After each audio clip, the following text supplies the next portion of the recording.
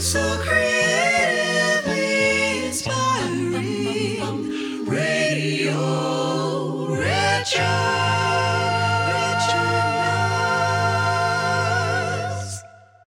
Guitar players, you're in for a special treat. How was that? Any good?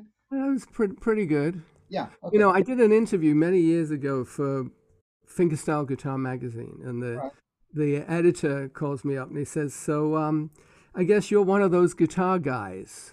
And I thought, that's not a bad thing to be. It was kind of fit. Yeah. Well, I'd say more than one of, but certainly, yes, you're a guitar guy. I mean, there's a lot of guitar guys out there, Well, there are, but there are very few. And girls too. I mean, the number of women that have really become professional guitar players in the last couple of decades. Yeah, and that's really great, actually. But on the other hand, I have 5 fingers. Oh, sorry. So what I really want to do is just do a quick introduction for the people who are listening. I mean, they probably all know about you, but I just want to tell them that I first met you in 1975 when I left the Berklee College of Music, and that I actually was introduced to you by David Barnes of Essex Music. That's right. Yeah. Yeah, and so he said, "Well, you want to meet some of the hip jazz players in this town, and some of the hip studio players. And you're a guitar player, but you got to meet this guy, Laurence. He's this young kid, and he's amazing, and he can do anything." And David Barnes was right. The thing was, when I first met you, one of the things that just amazed me was that you could do everything well, and it was annoying, but it was great. Well, I was good at faking it. Well, but isn't that what still am? I guess. Isn't that what most careers are about? Yeah. And it's interesting that you say that, because we tend to think when we're coming up, and probably think it now, that we're faking it and we're fooling people, and that the real guys are the real guys. Wes Montgomery and the.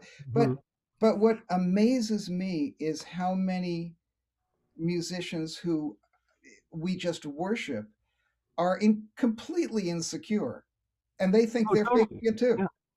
Totally. I learned an interesting lesson when I started composing, and I was actually hiring players, session players that I worked with on a regular basis. Right. And realizing that nobody gets it exactly right the first time. No. Or any time, but it's just, even if you get it right. I mean, I remember when I was talking to Matheny about his process, and he said, people don't realize how much I just have to practice.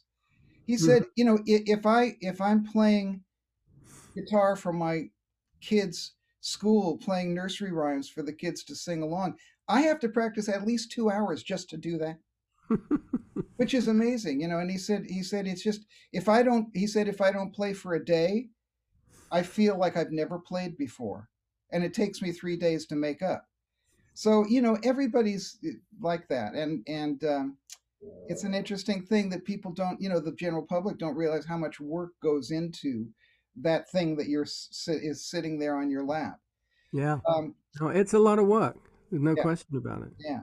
And one of the things I want to talk to you today about specifically is not your fantastic career and all the billions of sessions that you've done for all the famous artists that you've worked with and touring the world with Paul McCartney. That's kind of irrelevant to me today, because what I want to talk about is the fact that you can play literally anything in any style, from classical to rock to electric to lute, which, when you first met me, you told me about the lute, and that freaked me out. But except flamenco.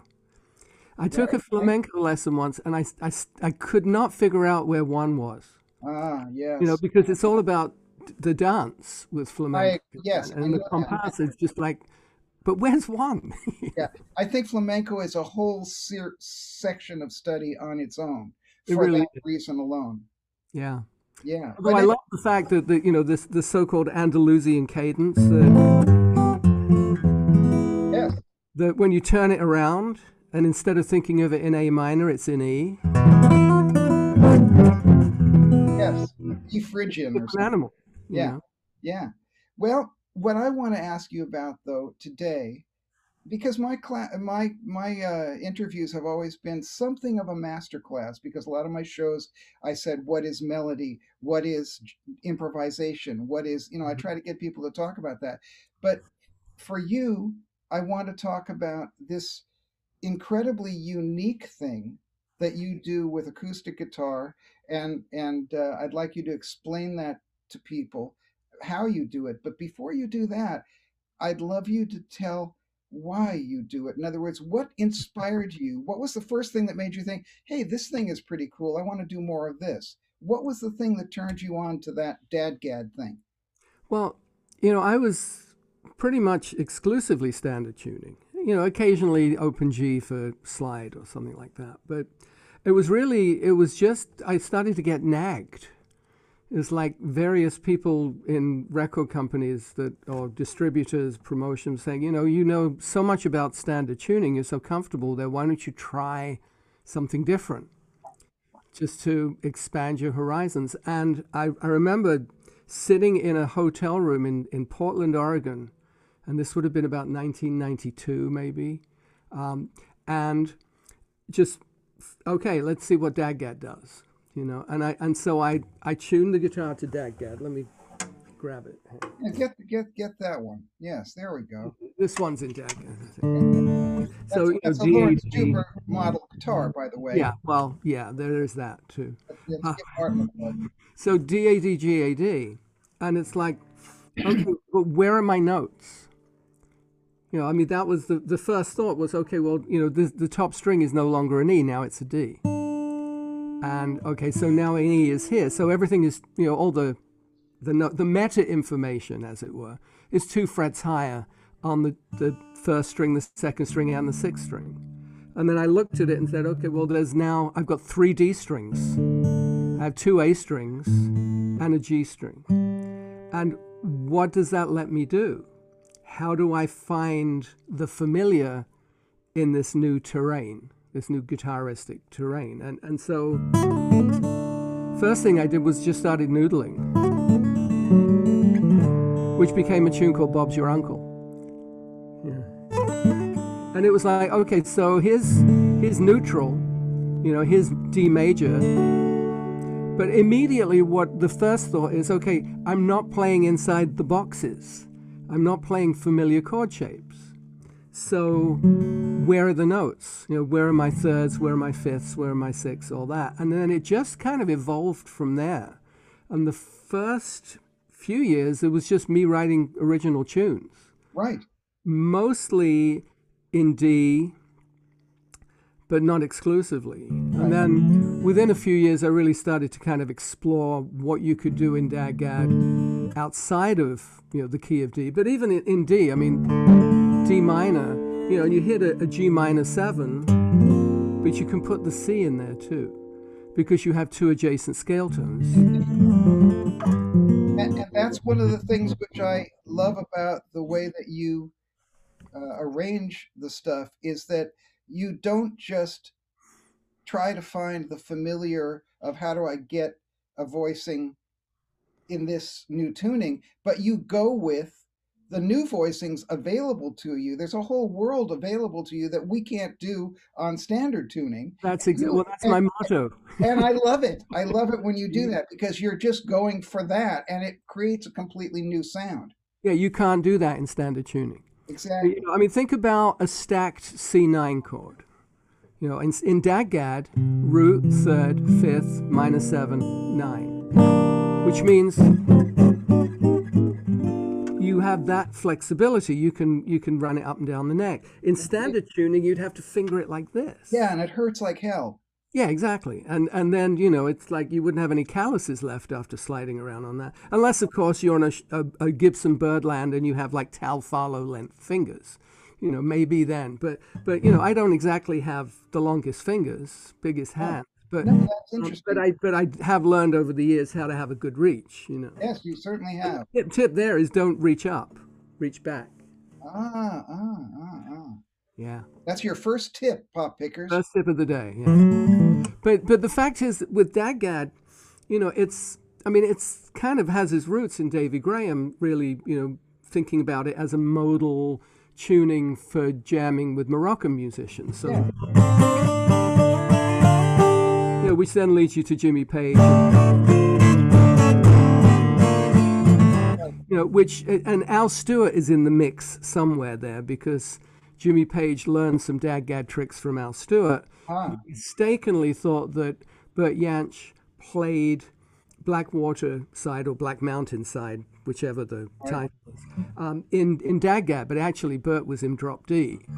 But but what I did was I just started really exploring this as a compositional tool and as an arranging tool.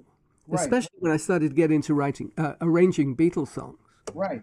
Well, first, why don't you give us a blast of anything you like, but that sort of showed your kind of initial approach to using the dad-gad thing, and then maybe show one of your unbelievably hip arrangements of Beatles songs. Well, I mean, one of the first dad-gad tunes I wrote, "Pass the Buck."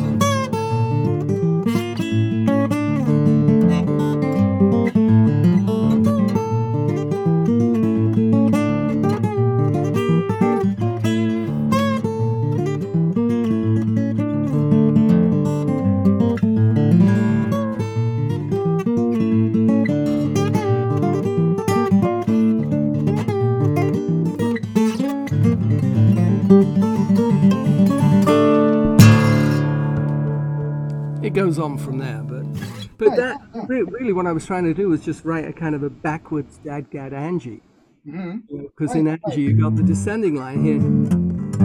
It's just an ascent. Yeah. One thing that I want to bring up here is it's quite interesting for guitar players who might be watching. The first thing that I notice is you have a fantastic classical technique, and you played lute. You learned lute. So therefore, I did learn lute, but it was only so I could get like bonus grades in college, really. Yeah, of course. That's why. And also because the music itself was interesting to me. Yes, and it was beautiful. But what I'm asking is, your right hand is ridiculous. So you have a right hand which is more advanced and sophisticated than your average guitar playing guy that you talked about at the beginning of the show. So that obviously helps you a lot with this. But I'm not a technician. I never was a technician, and I can't compete technically with players like Scott Tennant, for example. I mean, the pumping nylon kind of approach. It's just not where I live. For me, technique has always been about how do I make music. Exactly. So, my attitude has always been, the guitar as a musical instrument. The fact that when I was maybe 7 or 8 years old, the piano that was in my grandmother's parlor suddenly disappeared. They sold it.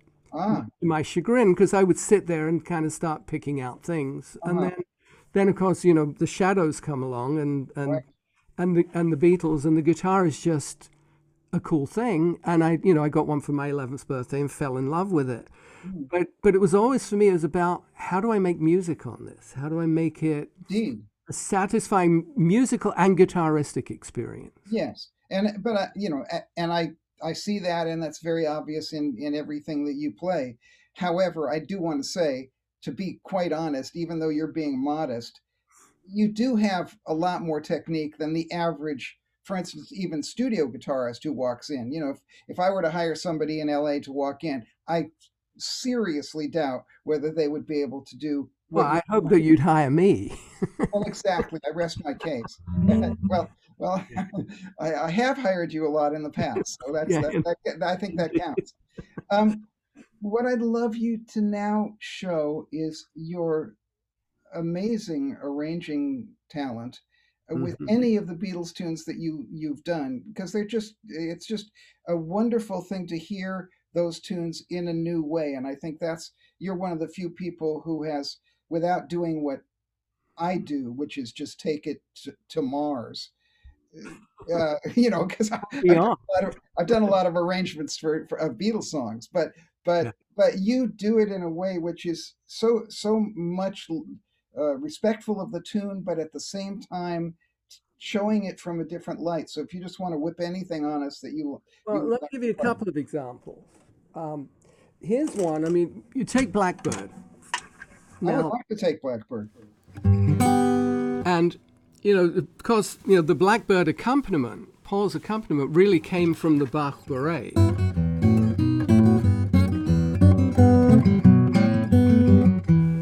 He got the idea of these moving tenths from that. Of course, it came via Chet Atkins, Right. because Chet had recorded that, and then George owned Chet's album Hi-Fi in Focus, which had that recording. And Paul and George didn't quite learn it right, but Paul got the idea of this moving thing. But the thing about it is that's an accompaniment. So, Blackbird singing in the dead of night. There's no easy way of playing that accompaniment and incorporating the melody. So when I was arranging it, my thought was, okay, well, let's see what happens in Dagad. And, Dagad in G is really useful, but it didn't really give me the melody sitting in the right place. Whereas in A,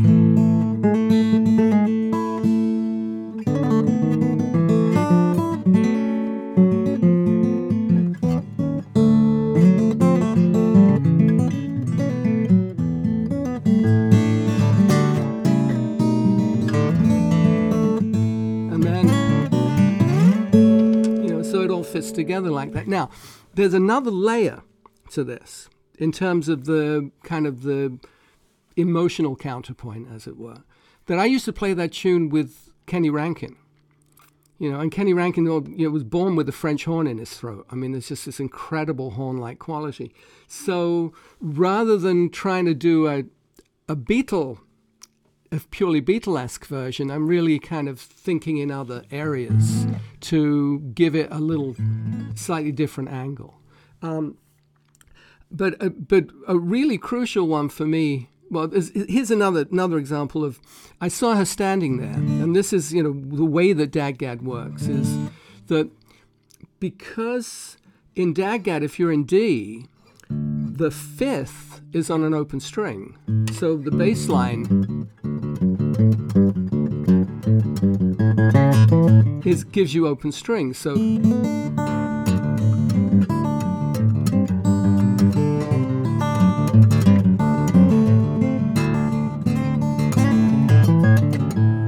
and plus the melody is on open strings. Now, you could probably do it in E, but your fifth is still, your B is on the second fret there. How do you get that bass line to really move right? But the real challenge was doing Strawberry Fields Forever. Because, I don't always try and do it in the original record key, because it doesn't always lend itself guitaristically. Whereas with Strawberry Fields, the original record key is in the cracks, because the version in A was sped up and the version in B flat was slowed down, and then they were edited at like 1 minute and 3 seconds or something. There's, you can hear the edit. So, I tried it in standard tuning in A, in B flat, and of course B flat, is a jazz key, we're kind of, when you're playing in, with horn players, you're kind of used to being in flat keys, but it's not really a purely guitaristic key. And neither of them worked. And then I tried it in DAGGAD in A, and that still didn't work. But when I realized that the E flat major 7 sits right there, and then because you've got the second between the third and second string, just to go land on that B flat at 2 like that. And so then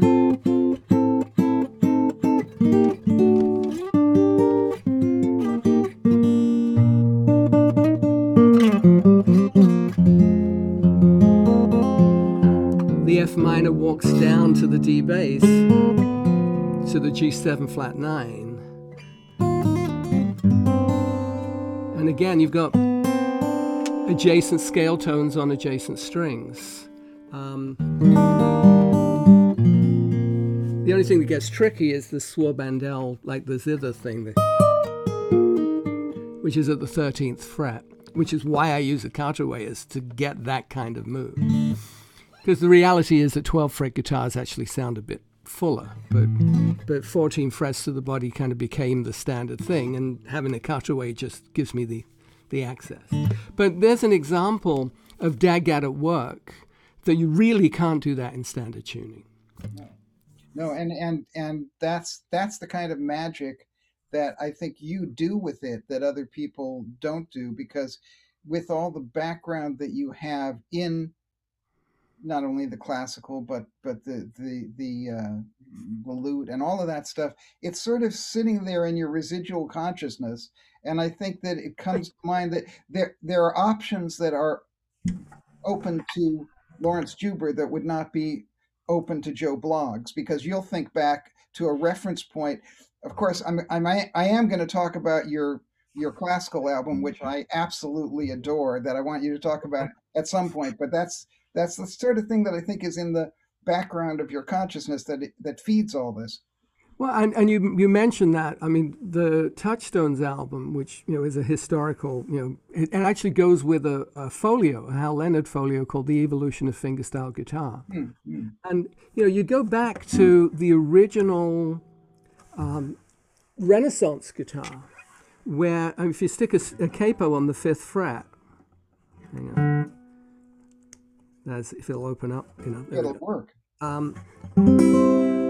What we think of as a G shape, except, in those days it was a four-course instrument. So it was one finger.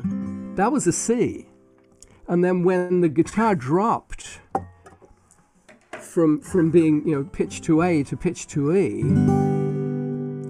and then they added the extra string, if you look at the alphabeto system that they had in the Baroque era, where people would learn how to play from chord shapes that were given letters of the alphabet. But it was really weird, because like a G was the letter A, a C was the letter B, a D was the letter C, because you learned, that was the sequence that you learned your chord shapes in. Right.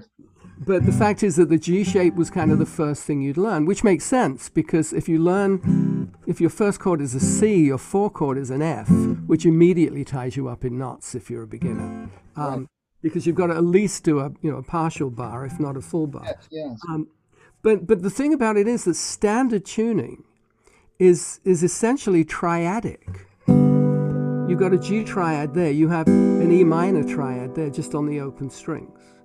And that was, back in the Renaissance, a C triad, an A minor triad.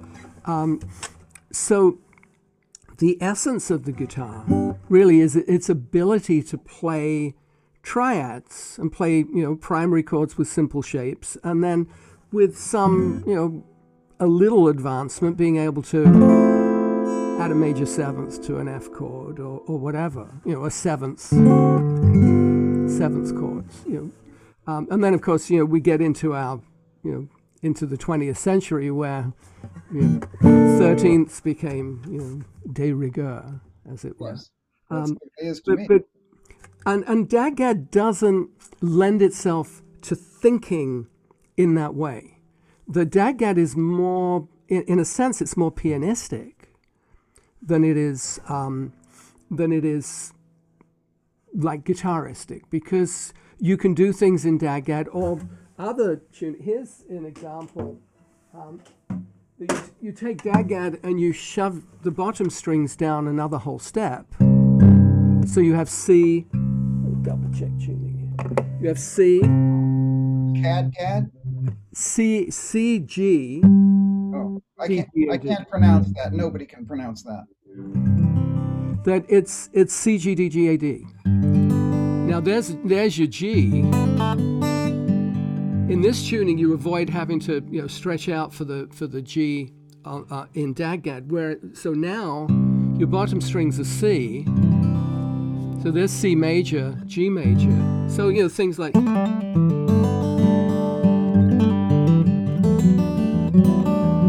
There's an E minor 9, E flat major 9. Stuff like that, C minor.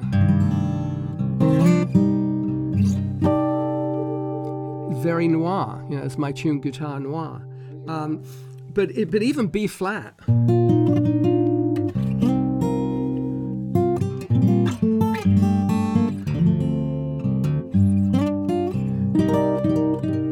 See, there's a pianistic voicing. The fact that you could do a C minor 9. I love this one.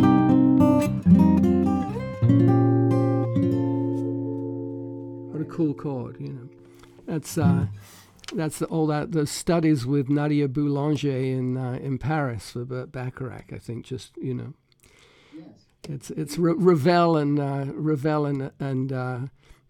Pain au chocolat kind of thing. Definitely Ravel in all of your playing, but one thing I'd like one thing I'd love you to do is another aspect of your acoustic guitar playing, which is just super delicious, is your rhythmic thing. I mean, you use the guitar as a percussion instrument in some of your arrangements, and they're just amazing and funky. And I'd love you to lay one of your rhythm arrangement things on where I think you use the guitar as a percussion.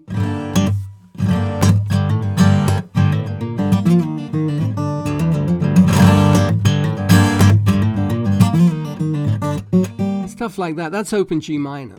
That's D, G, D, G, B flat, D.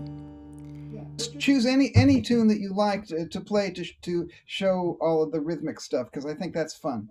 Yeah, well, off the top of my head, I mean, it's kind of, I don't know, do I have tunes that are specifically rhythmic driven, or it's just kind of part of the texture? Well, any tune that you do it in. It's just, also I wanted you to explain to guitar players how you hit the guitar, because you can't just hit the guitar. You must have figured out a technique to do it so that you don't break anything.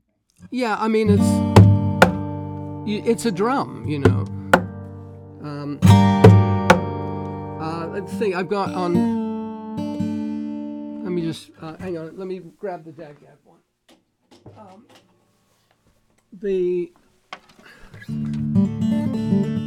On tune of mine called White Pass Trail, where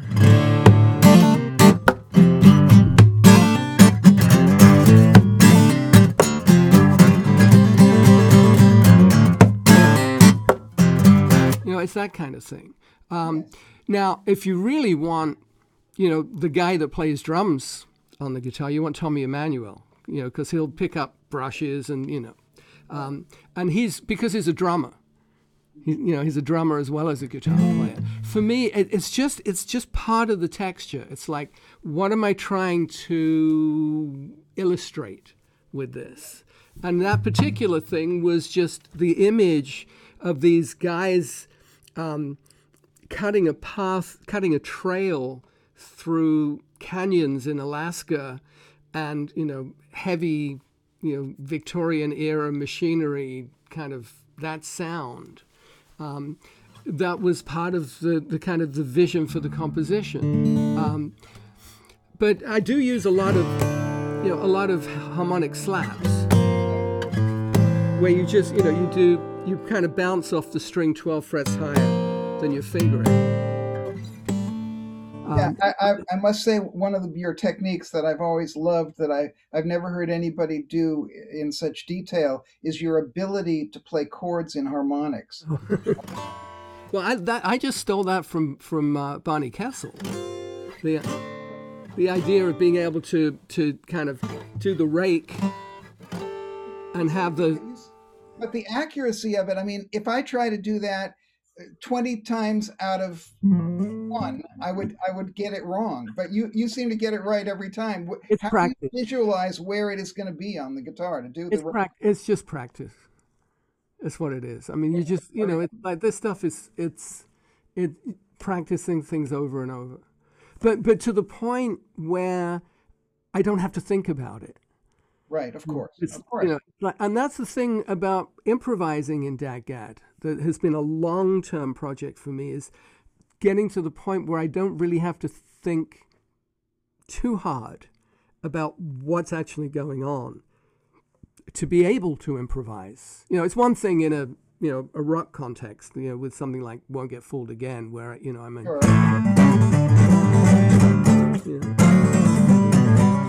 Stuff like that is one, but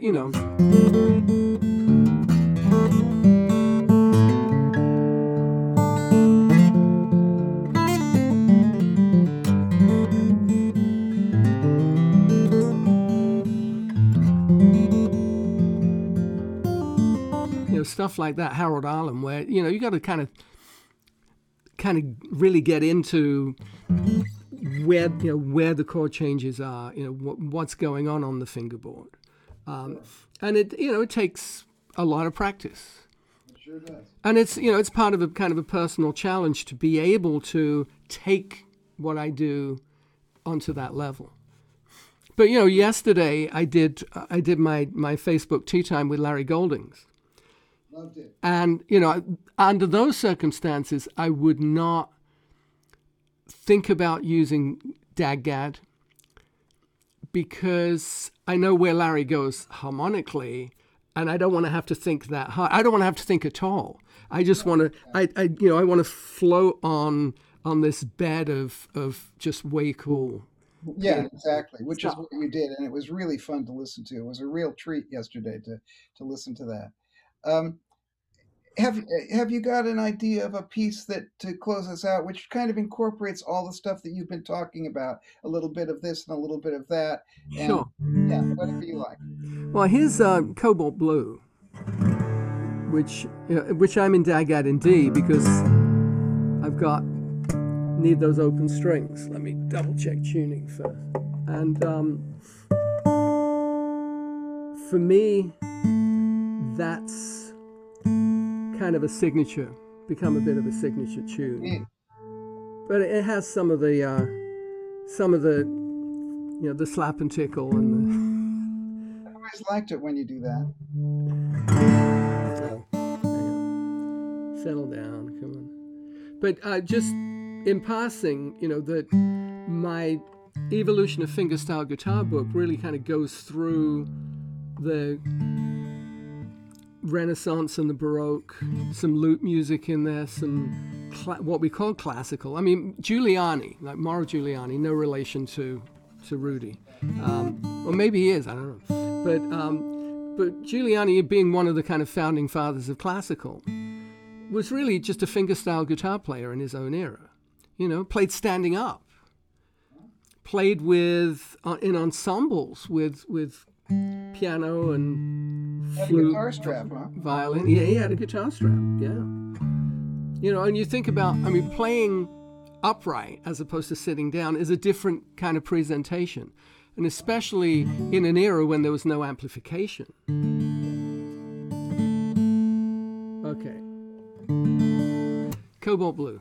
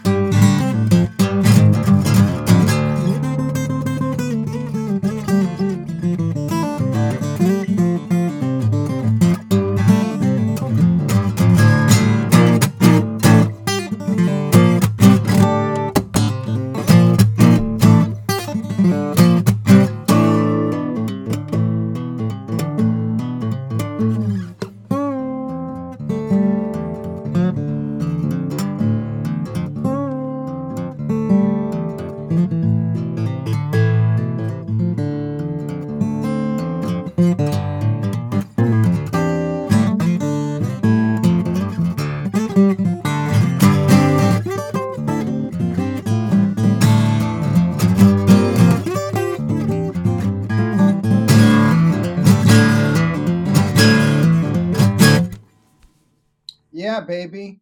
There you go. Fantastic. Cobalt blue. Well, Lawrence, it's been fantastic for you to be on Radio Richard, my first podcast of the Radio Richard new series of stuff. Well, thanks for having me. Well, we'll leave that alone. But but the thing is, what I'd like to do as a special bonus for our listeners is I'm going to play them something from Standard Time because I want to show you your incredible electric playing, and it's just a marvel still to listen to you playing on this. Of course, it's stormy weather, so. Can you set us up with how it all came about and the session and stuff like that? Well, Paul McCartney, as a music publisher, this would have been in '79, after Wings had done the Back to the Egg album, and over the summer he said, do you want to do some stuff, do some covers of tunes in my publishing catalog? He was kind of assigning different artists to do stuff, and I said sure. And I had done a couple of tunes. I did After You've Gone and Autumn Leaves with Paul Hart, and I realized that I really needed a producer, which is when I came to you, because you and I had worked extensively together, and we sat down and went through a bunch of potential tunes, and then you did this glorious arrangement of Stormy Weather, which we recorded at Air Studios. And we had like 40 pieces, I think, something like that. It was more than that. It was more than that. More? Yeah. I think it's more. It was more like 60, I think. Okay, well, and David Katz was the contractor. I know. And we had 1 3-hour session. And this was not an easy arrangement by any means. And so we had done a few takes, and the clock, is ticking to the 3-hour mark, and Chris Lawrence was playing bass. Yes, wonderful bass player. And we didn't have drums; we had percussion. So it was kind of orchestra with kind of a built-in rhythm section, but without stepping outside of the. Louis Jardim on percussion. What's that? It was Louis Jardim on percussion. Oh, is that who it was? I didn't remember that, but we had one take left on the clock.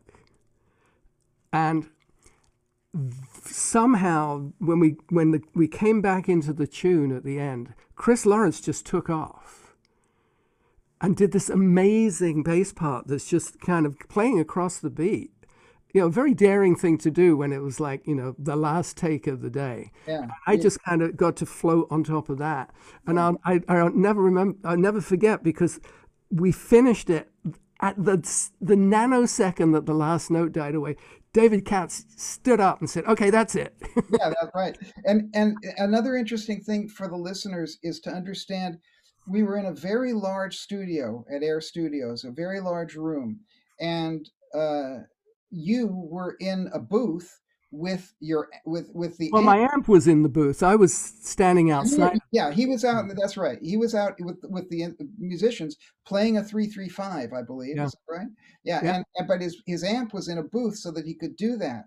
And the thing that always amazes me when I listen to it now is how unified and how of course, it sounds like you're just floating on a bed of craziness, but very, very relaxed, and the way that you played in a totally bluesy way against this kind of Gershwin on various illegal drugs kind of harmonic basis that I've given you. It's just killing me. Oh, thank you. When we first ran the thing down, my favorite part of the whole session was on the tapes afterwards. We could hear.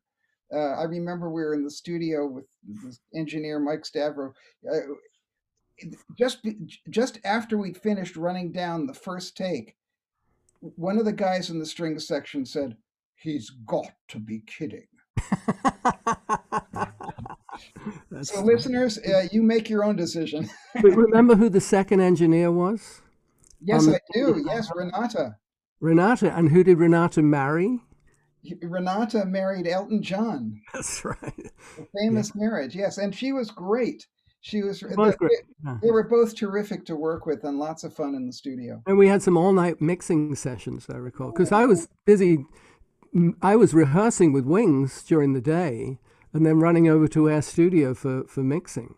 Yeah, I know. It was really, those were fun days. Yeah. And so Lawrence, again, thank you so much for doing this. Oh, my I pleasure. love every finger you have on your hands there, all of them. 10 fingers, they never leave my hands. Great. And I'll leave you all listeners with this silly version of Stormy Weather, which was lots of fun to do.